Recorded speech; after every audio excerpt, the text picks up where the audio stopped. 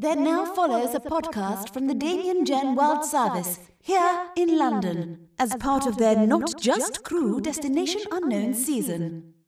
This audio production has been produced in association with Air Support International Airways.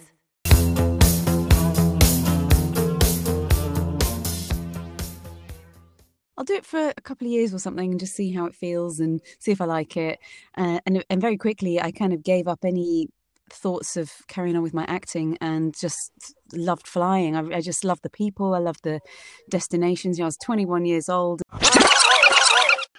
Well, a very special welcome to my guest today, Ali Murphy, ex-long-haul cabin crew member and now award-winning voice artist, whose awards include winner of the Best E-Learning Performance in 2019. She's also been nominated for Best Female TV Commercial, Best E-Learning and Female Game Performance, and Female Artist of the Year 2 years running.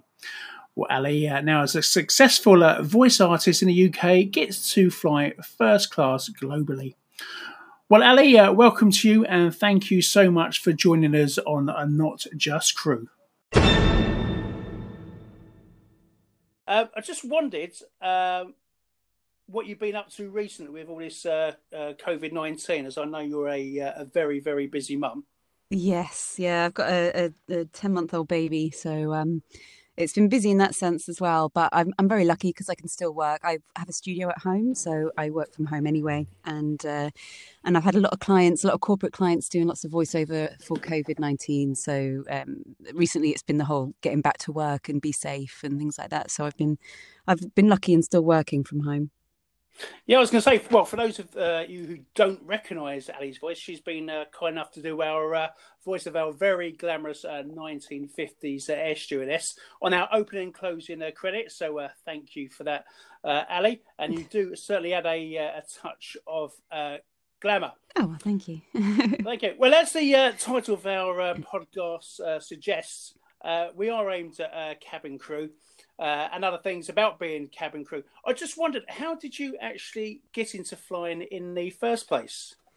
Well, it was back in 2002. I was at theatre school, like evening classes of theatre school, and wasn't getting very far. And one of my other fellow students started working. He was working for Britannia, and he in class one day was saying that he couldn't make class next week because he was going to Orlando for 5 nights.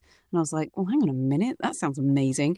And being a sort of out of work actor, I was doing temping jobs, working as secretaries and receptionists, and I wasn't particularly inspired by any of that. And I thought, well, flying sounds fun. So I looked to see who was recruiting, and Virgin were the only ones recruiting at the time. So I applied to them and very fortunately got in. So was long haul flying your aim, or would you have flown short haul as well, or was it literally just have to be a long haul? I was I wanted something long haul. I wanted those long flights. I wanted to travel, and I wasn't. Yeah, I didn't really fancy sort of going somewhere and not getting off. So. Yeah, I certainly know that feeling. So when you actually did start flying, did you know it was going to be short term? What was your career plan when you started? Well, I think like everybody, I kind of just thought, oh, well, I'll do it for a couple of years or something and just see how it feels and see if I like it. And very quickly, I kind of gave up any thoughts of carrying on with my acting and just loved flying. I just loved the people. I loved the destinations. Yeah, so I was just loving the flying, and I loved the experiences that I was having. I was 21 years old, and it was all so new and exciting. So I just gave up on the acting and just carried on with the flying, and then I ended up being there for 14 years. Wow, 14 years. So what was the final event that actually made you decide to give up your wings? And by the way, when you gave your uniform back, did you keep the wings? Well, yes, I did. I did keep my wings. In fact, I've got them in a little display case with the photo of my last flight and with the map from the flight deck. Oh wow! Yeah, it was really lovely. I was kind of I was losing the love for it a little bit.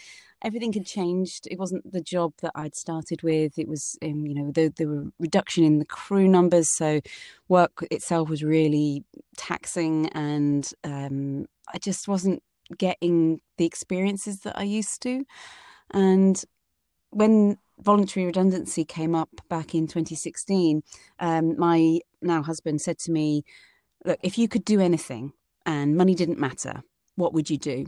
And I thought, well, I'd still loved acting, and I'd done a few voiceovers over the years just for random things that I'd managed to get. I was on a Weight Watchers advert because I genuinely lost weight, and I did a few voiceovers for them, and I just loved being behind the microphone. And so I said to my husband, I would do voiceovers. I just want to go back into that kind of acting. And I didn't really have much confidence in my on-screen ability at the time, because I thought, I've been out of it for too long, and I'd received some horrible comments when I was a younger actress about my appearance, so I was a bit paranoid about that anyway. For me, the voiceover was a kind of a safe place to be, and I just love the fact that when you're a voiceover, you can just be anything. You can be any character. You can be old. You can be young.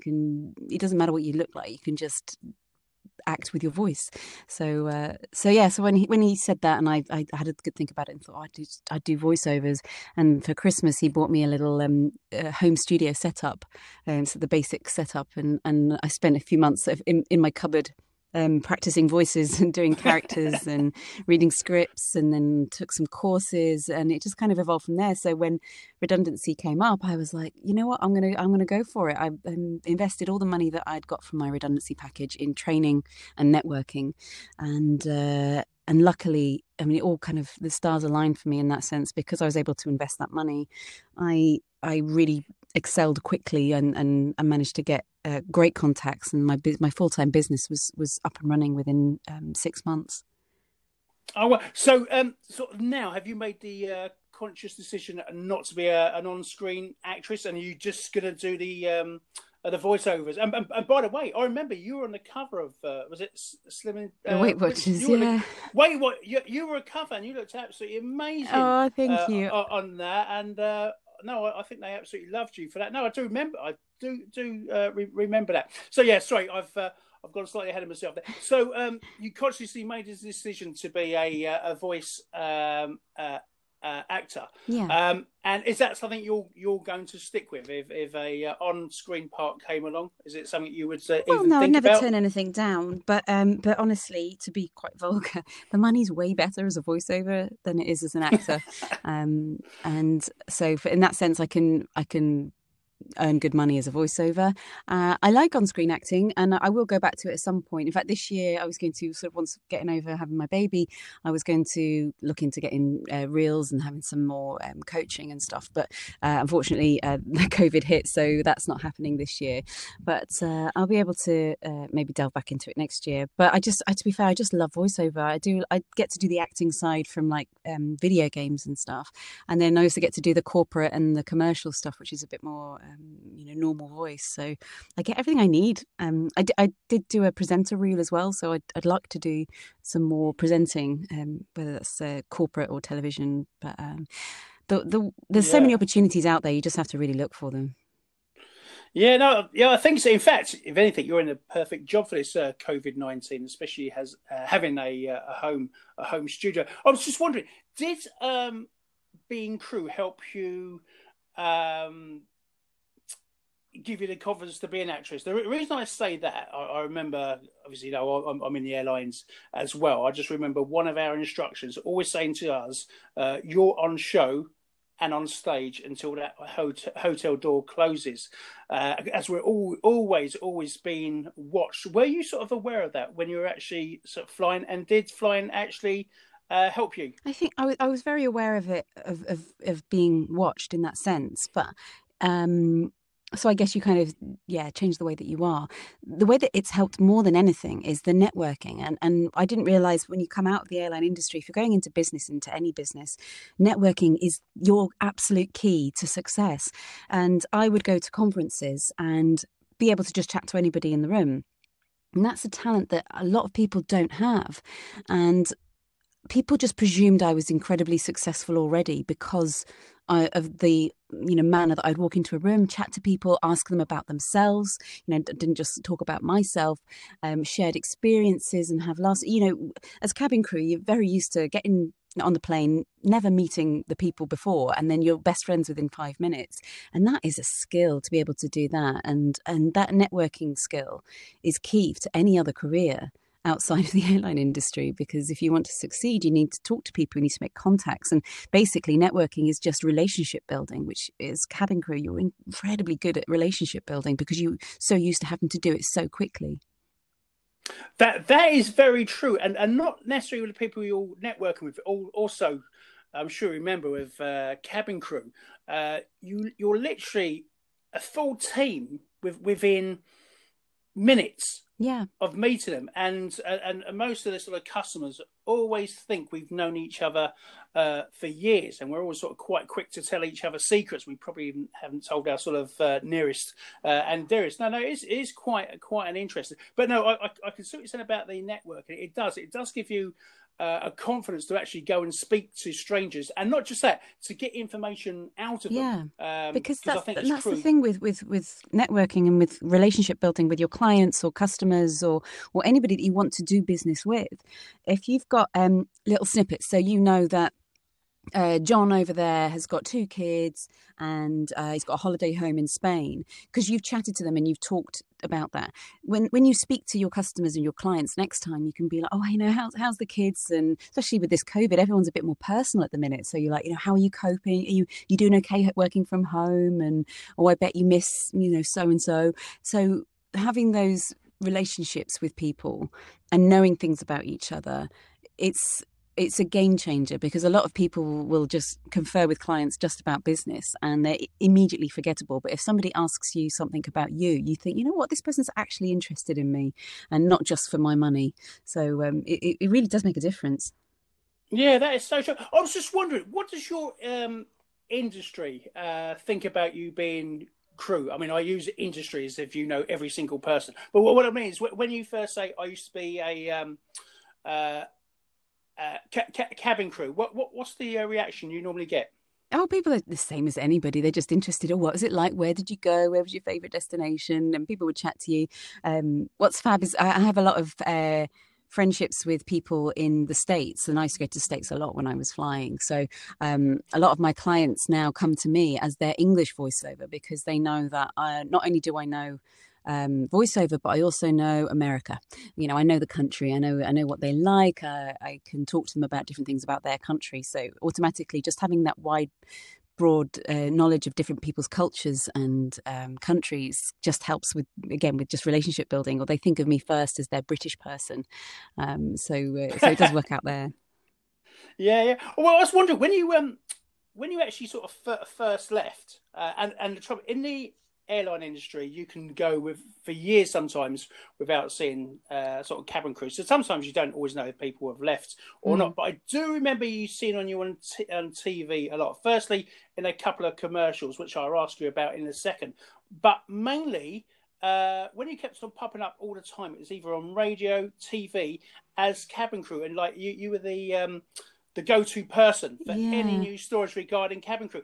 How did that happen? And by the way, you came across so nicely, and you really put the cabin crew side of things across so well. So thank you for that. But yeah, how did you become the go-to person? There's obviously a story behind that. Yeah, I was recommended by a friend of mine to do a series on Panorama about alcohol and flying, and so I did that, and it wasn't that long after I'd left Virgin. I think it's maybe about eight months, I think, after I'd left Virgin. So I was talking about my experiences with drunk passengers, and from that they wanted to use me for some BBC News segments about drunk passengers, and it was like a crazy day. Like after the documentary was aired, I had like the BBC and ITV and Sky, everybody ringing me up saying, right, we need you in this studio. And I was literally, in one day, I went from London to Manchester to London, ferried everywhere, and put up in hotels and stuff to go on the different news channels and talk about it. And I think because of my experience as crew, because I'm able to talk without tripping up too much, although I probably have a lot today, and because I'm used to being in the media in that sense. I just became a reliable spokesperson, someone that wasn't going to repeat themselves too much, or someone that wasn't going to swear or, say things inflammable. Is that a sentence? No, I don't know. Inflammatory. Inflammatory. There you go. Inflammable. Sorry, gosh. No. There's me going. Yes, I'm very eloquent. But I think I just became somebody they could rely on, and then especially with the radio adverts, because there'd be times when, if anything happened in the world to do with aviation, I knew I'd be getting a call, and then I'd end up having to separate 2 hours of my day off from anything else, and I would sit in my studio and I'd just do radio station after radio station, and because I have a studio setup, it sounded good as well. So I think it just kind of came like that, and it was fun. I haven't done anything for a little while actually, and especially with COVID now, I'm a bit irrelevant, I think. But it was fun, just nipping off. If something happened, I'd have to nip off into London and go speak to Jeremy Vine, or I'd have to go on to BBC News and be an expert. It was fun for a bit. Yeah, well, I was going to say, it's probably quite. I mean, how did it make you feel? It's something you wanted to do. I know you trained as an actress even, or actor. Sorry, I'll tell you what. I'll go down these lines. No, it's fine. How it must have been amazing, and it was. I mean, you came across absolutely fantastic, very articulate, and you put our side very well. I know I've already said that. Well, that was very important to me, because it's really tricky when you're talking about cabin crew, because the public, for some reason, will either be incredibly for or incredibly against. They'll be like, it's the cabin crew's fault that something happened. And I just wanted to make people aware what the cabin crew actually did, what they were being put through, and not just by customers, but by the companies sometimes as well. Like the airlines aren't always the greatest to cabin crew. So I just wanted to put that forward, just to put that view, because people don't see it. They just see you as the person that gave them their chicken in the middle of the flight at some point whilst they were watching a movie, that people are so unaware of the other stuff that happens. Yeah. And I just wanted to highlight that. It's scary, because I didn't want to say anything that would damage any reputations or anything. So it was hard, especially when maybe cabin crew did something wrong and I had to be interviewed for that. That was like, oh God, why did that person do that? And I just put forward this is what I would do in that situation, and hopefully that person is being supported. It's tricky. Yeah, no, I can see it. And in fact, you may well get some calls, because as you're well aware, even since you've left, the aviation industry through this COVID-19 is going through a massive change. Yeah. And I do mean massive. Even myself, I'd never even heard of Zoom a couple of months ago, and I seem to be constantly on it. So I'm just wondering how that's going to affect commercial travel for business people. But I'm sure you may well get a few calls soon just to put your side of it, or if not, maybe you should put yourself out there, as again you are the go-to person for cabin crew. Moving on slightly, I've seen you in a fair few commercials anyway. I just remember jumping up and saying, "Oh, it's Ali." So just remind us again which ones you have been in, just so they can pitch you if they remember them. Do you know, my mind's going blank. Apart from the Weight Watchers one, the next one I did was a I can't remember the brand. It was an electricity company, Avid Energy. It's folded now. Right, okay. Oh, has it? It's folded. I feel really bad. But yeah, I did an Avid Energy commercial. I've done a Sealy mattress commercial. Right, okay, yeah. Yeah. Okay. And I mean, how did those come about? I mean, being a actress, does it always go for an agent? Yeah, that's it has for me. You can do it another way. Basically, when I left Virgin, I invested, as I said, I invested all my money into training, which ended up being the most important thing I could invest in. And I invested in business training, so how to run a business, and marketing training. And also the regular sort of, how to use my voice and how to act and stuff.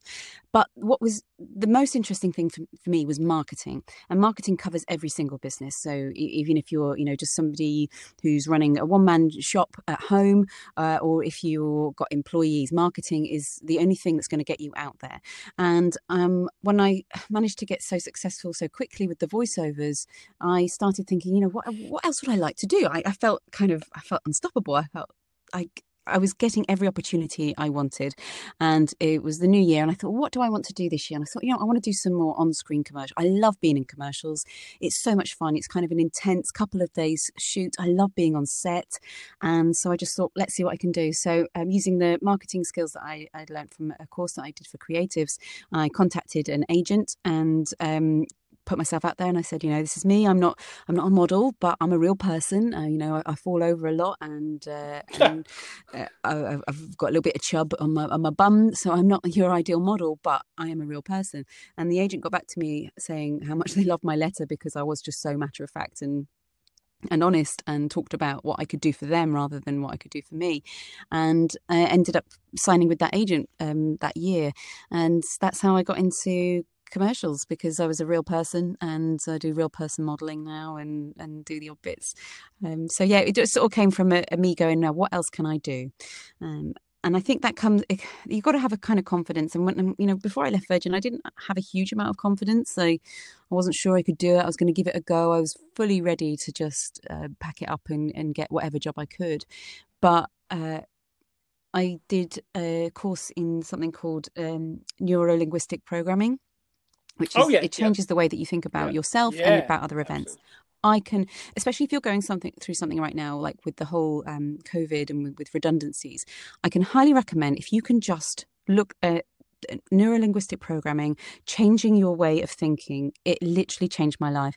And I would end up doing, I do a bit of yoga, or I do, I'd wake up in the morning, and very much like The Secret, you think about 5 things that you're grateful for, but also I would start like just going through 3 things in my head, and I would feel them. So I would feel, I think my first loads of mantras that I used to do is, I am successful, I am worthy, and I'm kind, because I thought, what do I want to be this year? And I thought, I want to give more to other people. I want to be kind. I want to talk to others, and I want to make people feel good about themselves. I want to be successful, and I want to feel worthy. And I would feel those things. And that, I think that was the key for me, because I felt unstoppable then, because I felt worthy. I went for these opportunities. And when you look for them, there are so many opportunities out there. Yeah, no, I totally agree with that. I've been, I don't know why people sort of come to me, but I've had loads of messages saying, "Oh, Trevor, what am I going to do if I get redundancy?" And I've just been saying, whatever you do, don't just jump into the first job because you can and just be miserable in 6 months down the line. You're going to have a bit of money with redundancy. Give yourself a breather. Obviously, don't blow it all, because a year's salary. I don't even know Alex Chisnell, but so a year when he took redundancy, a year's salary, when you've taken redundancy, doesn't last a year. It does not. So no. I'd quarter that. Yeah. Exactly. So yes, give yourself a bit of breathing space. Get a job by all means, but have a plan, because it's just so easy to do something you've always done. And I like the way you sort of suggested about completely changing your mindset, which you've totally done. Yeah, I must admit, I've changed my mindset so many different times. It's unbelievable. But I just keep going because I enjoy what I do. But no, I totally agree with everything you say there. But hopefully, because we're also doing podcasts for Not Just Crew on how to start a business, and that's the kind of thing we've been sort of mentioning, other than sort of practical help as well. What I was going to ask you, when you do, now you're with an agent. Yeah. Firstly, when you go to an agent, is it sort of like an audition? Do you have to sort of audition from? I mean, they probably get so many people come to them.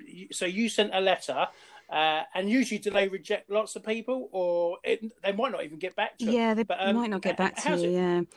If you're approaching agents, what I'd say is make sure you go on their website and follow their protocol, because a lot of different agents, they want different things. They might want an email, might want you to submit a form, they might want you to send a file in a certain way. So make sure you're doing make it easy for them.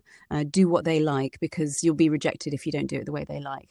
As with all marketing, make it about them and not you. So when you're emailing them, just say what you can do for them. What hole do you fill in their roster? Because if they've already got 2 or 3 people just like you, then actually they're probably not going to need you. So just look at their roster, see if it's a good fit, see if you're a good fit for them, and tell them where you will fit in that roster, where in the people, I'm quite like this person here, but I've got this added edge.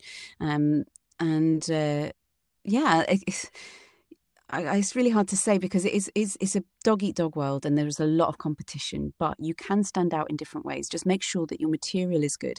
For voiceovers, you need demos, and for demos, you need a bit of coaching to make sure that you're ready to make a demo.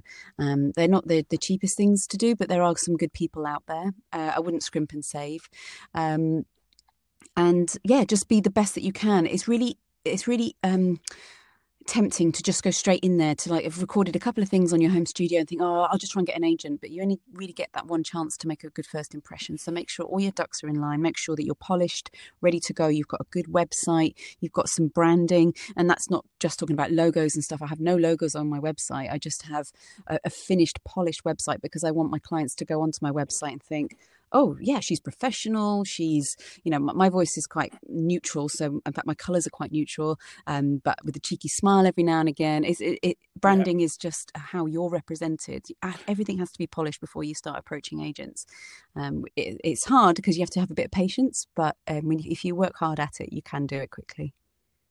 Yeah, I totally agree with that. Actually, I see this quite often when people talk of brands, or when people think about brands, they just think of major companies, but they forget every time we go into an interview, you're your own brand. Yeah, and absolutely. It's an absolute must. It is you have to have your own personal brand values as well. Yeah. So I think that's a really important thing, and I've seen your site, and it's absolutely wonderful. Hence why you're getting all the work you are. From a novice site, it's going to sound really strange, but how the hell do you learn a script? And when you see that script, are you thinking in the person that you're meant to be? It doesn't sound a lot, but what's the whole process for learning a script? I'd love to know. So on-screen learning, that's different, because you have to know the script without the script in front of you. Voiceover, I have the script in front of me, so that's fine. But on the screen, obviously, you can't have the script in front of you, so you just have to. I learn it just parrot fashion, so it becomes so ingrained in me, and then I can add in the different flavors. I can add in, who I'm talking to and what the meaning is behind. But the most important thing for scripts, you have to be a good sight reader. For voiceover, I'll talk about voiceover first off, and that includes video games and stuff.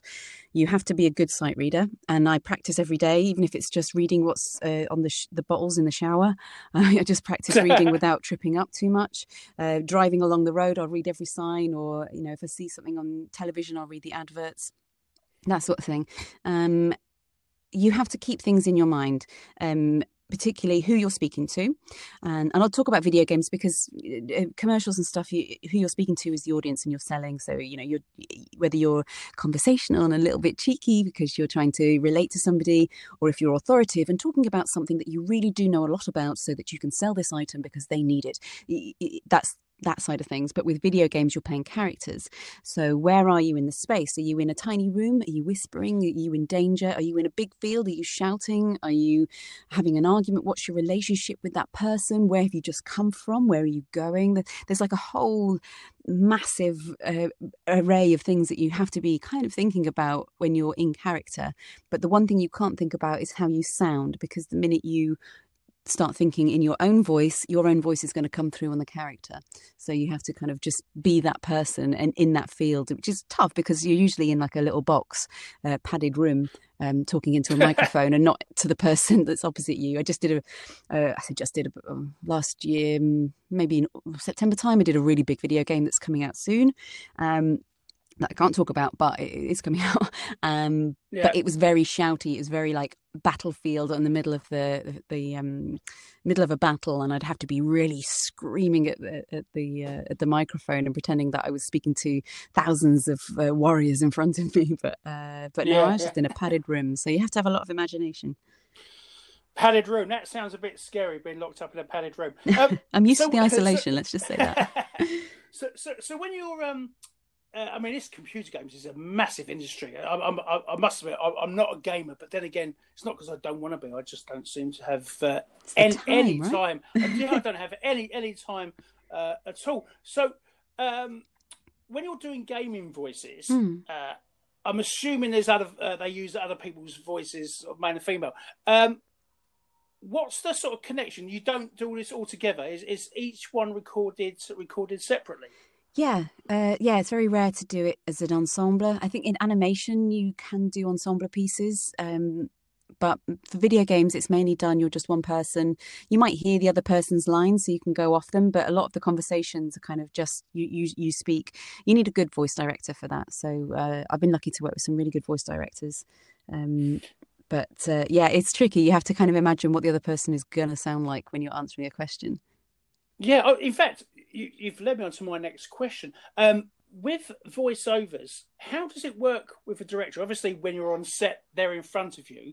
When you're in your own small booth, your own recording studio, how does it work with a director? Can they hear you while you record it live, or do you record it, then send it to them, and then they put their oar in? Or a bit of both. How does it work? Yeah, for bigger productions or bigger companies, they'll listen in. So they'll listen in. There's a software called Source Connect where you can, in fact, they can record it. They just do all the recording or the editing themselves. Sometimes I work via Skype, so they'll listen in on Skype, and my equipment's hooked up to Skype, and I'll record, and then I'll send them the files. In fact, I did since COVID, I've done quite a few BBC promos from my little studio at home and been directed over Skype. I've done some national radio commercials in the last few months just from my little cupboard, and they just listen in over Skype, so they can direct as you go. How big is it? My cupboard?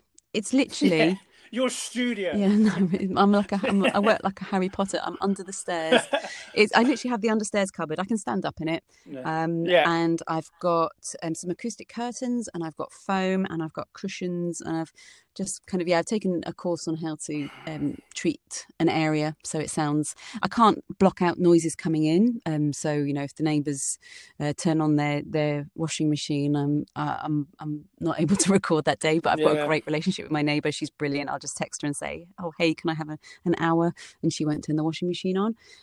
But the most important thing is the treatment of the room, so that the audio sounds good. It sounds professional. It's not bouncing. It's not echoey. Yeah, I must admit, out of all the guests I've had on Not Just Crew, you sound the clearest that I've ever heard. Phew. And my sound has certainly let me down. No, it's absolutely brilliant. So look, what's been your biggest commission other than playing an air support girl, of course? Oh, well, of course. Gosh, that's a big one. I was recently, in fact, and I'm playing it right now. I mean, a virtual reality video game. I'm playing it on the Oculus Quest called Vacation Simulator, and it was. I am playing it. I am in it, so don't. That sounds weird, but no. I'm only like one part, so I try not to listen to myself. But the game itself is really fun, and that was nominated for a BAFTA this year, so I'm really proud to be a part of that. Oh, it didn't win, but it was nominated. No. Honestly, even that, because I mean, your career has built up really, really quite quickly, pretty much from the moment you left. Yeah, really. Because I was watching with great interest. Is there any part that you've done and you really regretted it and you wish you hadn't taken it? Oh, that's a good question.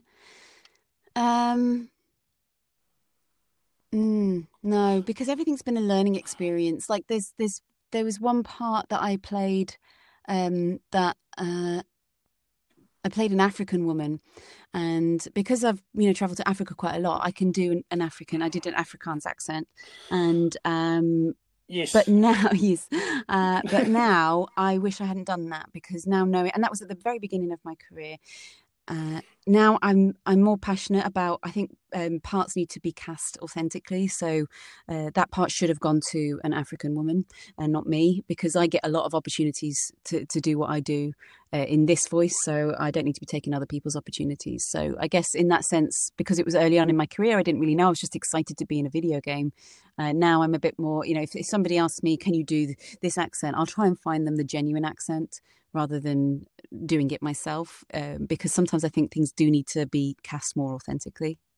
What about regional ones? Say in Britain, would you if somebody said, right, Ali, we want you to be a Geordie today, would you Yeah, object that's to not. that, or would you Yeah, do I that? do that. Yeah, I can do that. And I'm quite happy to do that because, sometimes they've not always got the Geordie actresses, and so in fact, I played a Scouser in Yeah. a video game I did last year, which was fun. Wow. How do you go about? I mean, picking up an accent. I mean, say flying to Africa like you. I can't help it. I do the Nigerian accent a lot, not because I'm ridiculing, but it's because I actually really like it. Yeah, it's fun to play with, And isn't it? Yeah. yeah, and again, so I get upset for other people when they think I'm trying to sort of upset them, but I'm not. It's just I like it, and on board. Yeah. Crew are always they will go straight into an American accent as well without even thinking. It's Sometimes because we're we surrounded all by do it. it. Yeah, you become like a sponge, I think, don't you? You kind of start picking up other people's. When I go to the States now, I end up with some kind of transatlantic accent where I'm halfway between English and halfway between American because you just get used to speaking that certain way to other people. Yeah. I think it's a way of relating to each other as well with different accents. But I mean, I've always done accents, so I love it. It's fun. Like you say, I like playing with it and being different people. I drive my husband mad because he hates it when I do a Scouse accent because I put it really on thick and it drives him mad. It's just Yeah, fun. yeah. No, it is. It is. Well, listen, moving on slightly. We sort of mentioned this earlier on Not Just Crew. We've been doing a few COVID-19 specials, not necessarily on the illness itself, but how things are going to change and sort of crew if redundancy does come, setting up their own business. You've got a passion as being a voice actress. How do you find running the business side of things? Um, in what sense? In Well, just sitting down, doing your accounts, yeah, I doing just everything else that every other company has to do, but they don't always want to do it, but they have to do them anyway. the stuff that I can't do, like taxes, because I'm mathematically challenged. I hire out, so I got an accountant, and as my business gets bigger, I'll probably hire out for marketing and stuff like that. You can get virtual assistants, Yeah, which yeah. is really good for that sort of thing. But I actually, the stuff I love marketing. I like researching. In fact, I'm researching global companies at the moment, and I set myself a time to do stuff. So I'll say, right, I'm having an hour, and I literally start my stopwatch. And I'll have an hour of research or marketing or admin or something like that. And I find that helps being a bit more self-disciplined, doing that sort of thing. And and just being rigid with it. So with like expenses and invoicing and stuff like that, I have systems and I work through it methodically. And that's the only way that I can kind of wrap my head around it. Because, being crew from 21 years old, I never really had like a business experience until I was in my mid-30s. So that was a whole different learning curve for me. And the only way I could do it was by being methodical and going through it. And practice makes perfect. So how does being an actor work? Do you trade as a sole trader, or is it a limited company? I just I'm I've saying, not registered. No, I'm just self-employed basically at the minute. I mean, I could become. There are some voiceovers that are limited companies, or sole traders, but it gets more complicated with taxes and stuff. Then, so I just go for the most basic one, which is I'm self-employed, and give everything to my accountant. yeah. Is it unionised at all? Yeah, kind of. We have Equity, which is the actors' union. Um, in the States, they have SAG-AFTRA, which is very strict. So you can't do any non-union jobs if you're a member of the union SAG-AFTRA, and they have a real high standard on rates and performance. It's really hard to get into the union itself. You can't do a union job unless you're in the union. So in America, they have a real strict system. In the UK, it used to be stricter. You had to. I think you do Yeah, have. I remember. I remember Equity used to be It really used to be tough. really hard to get into. It might still be now. I mean, I had a equity card when I was a teenager because I was an actor when I was a teenager. So I just, reinstated my status. So I was fine with that. And they are fighting, but they're not. They don't set as strict rules on things like rates as they do in the States. So they're working hard, but it might not be the same as the same strength as the American Union. With the American Union, how does that work with say British actors coming across? Um, do they have to temporarily join that union? Because it sounds like it's quite a closed shop. Yeah, you can join the American Union as long as you've had those contracts. It's really tricky in the sense I won't even bore your listeners with it. It's like, no, yes, the stuff to do with visas and sponsorship, and you can be Taft-Hartley, where you can do one union job, but the next union job you do, you have to join. There's a whole array of stuff that it's too boring to even talk about.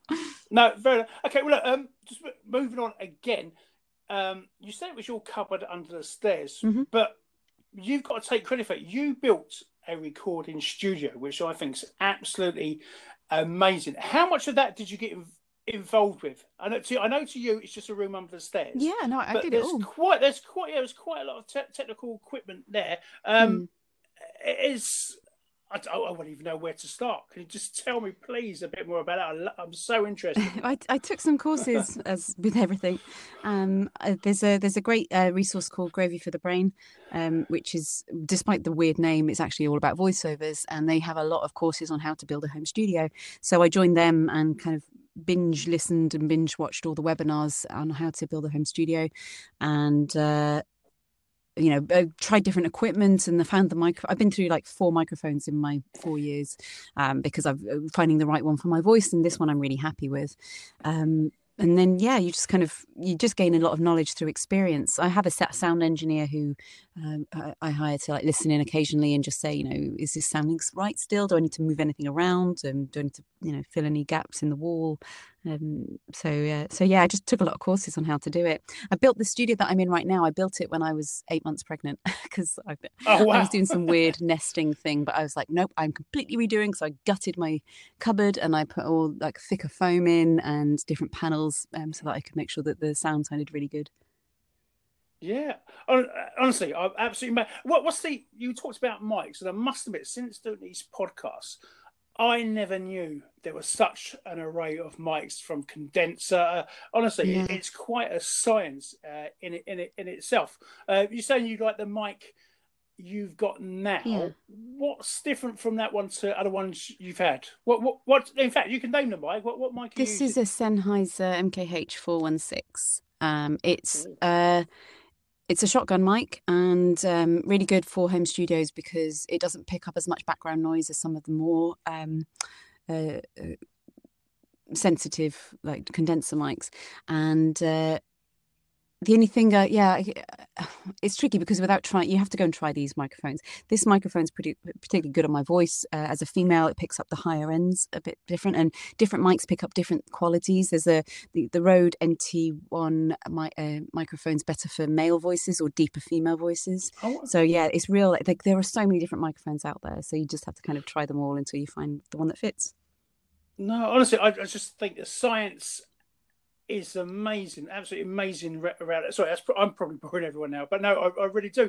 And so when you were in there recording, and you did touch on this sort of earlier, but say when you recorded our intro for the Air Support International Airways, did you just go straight into being posh, or is there for a split second, are you playing do you think as a 1950s female? Yeah, especially if I'm doing a different voice or a different accent. So I'll probably go through the script once, or I'll, as I'm setting up my microphone, because I'll be testing the levels. I'll be like, testing, 1, 2, 3. This microphone is now working, and I'll just do something that's, I'll just be silly and play with the voice in a different setting, and that usually sets me off. Or if I've got even doing corporate stuff, like what's really popular with corporate right now is conversational reads, but they want you to be super smiley and positive about it. So I'll be setting up my equipment going, okay, so I have got my sound working right now. I just need to open up this file and everything is ready to go.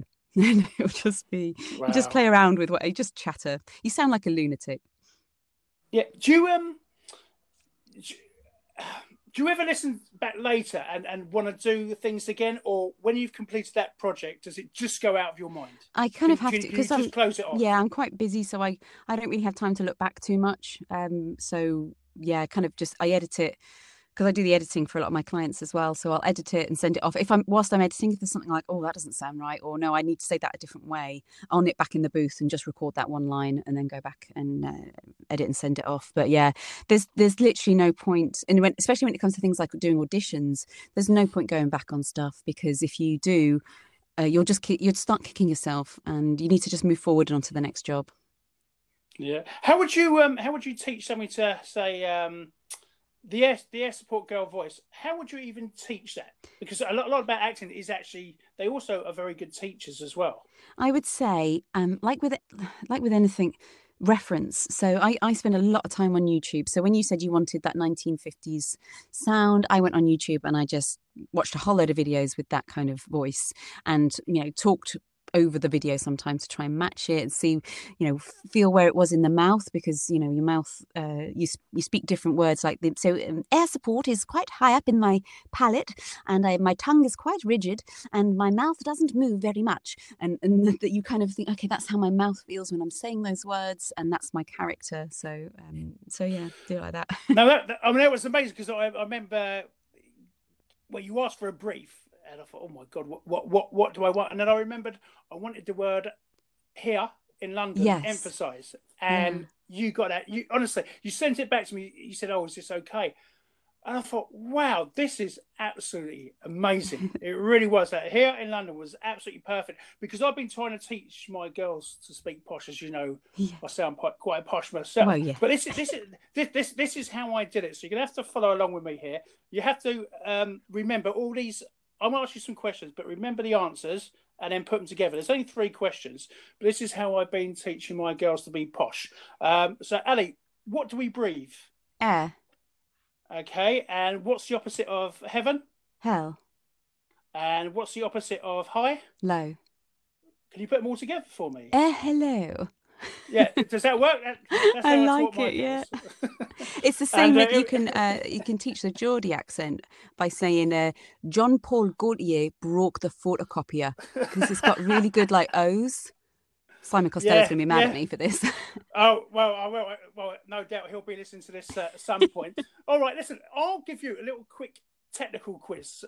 Can you explain what is a pop filter? A pop filter is a sort of a shield that goes over your microphone to stop, because the microphone's very sensitive. It picks up things like plosives. So if you say your P's and the air shoots at the microphone will bang a little, it will pop a little bit. So the pop filter just helps reduce that air hitting the microphone. Oh, wow. They are good. And do you know what a Blue Yeti is? That's a USB microphone, I believe.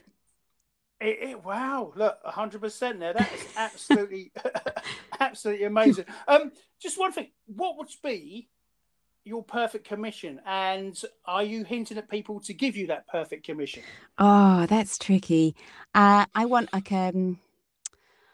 do I want this year? What's my aim this year? A big commercial, a big national. Oh no, okay. If I'm going to go really big, so I know the guy that does the is it Dolce & Gabbana? Dolce & Gabbana light blue. No. That. Yeah. So it's 4 words that guy had to speak, and it was a global advert. Everybody knows the Dolce & Gabbana light blue. Yeah, of course. That guy bought a house with what he earned from that. Those 4 words. Yeah, that is, and that's more than £10 an hour. That is. No doubt. So I would go for that. That if I'm going to do anything, that's what I want. I want a big global commercial. That's true. Well, as you know, Ali, many Hollywood producers do listen to Not Just True. And if they wanted to, where would they contact you? You can visit my website. What is my website? You can visit my website, alimurphy.co.uk. You can follow me on Twitter or Instagram at Ali Murphy Voice. Brilliant. Okay, just before we wrap up, knowing what you know now, what would you change from your entire life?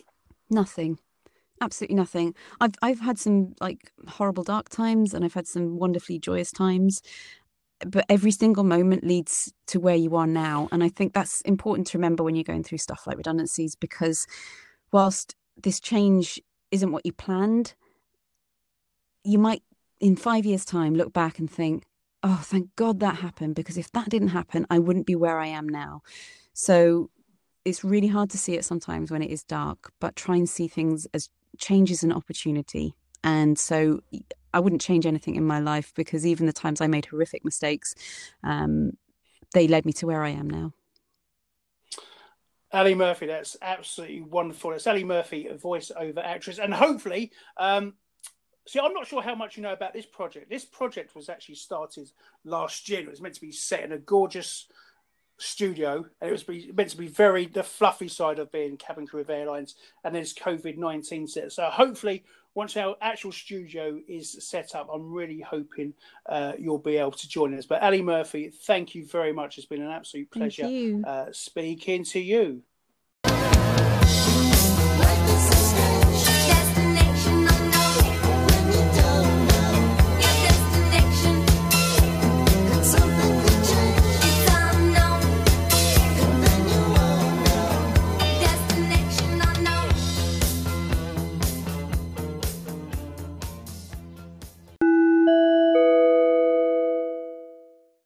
Have any stories you'd like to contribute to our podcasts for future episodes, please contact us at hellou@notjustcrew.me.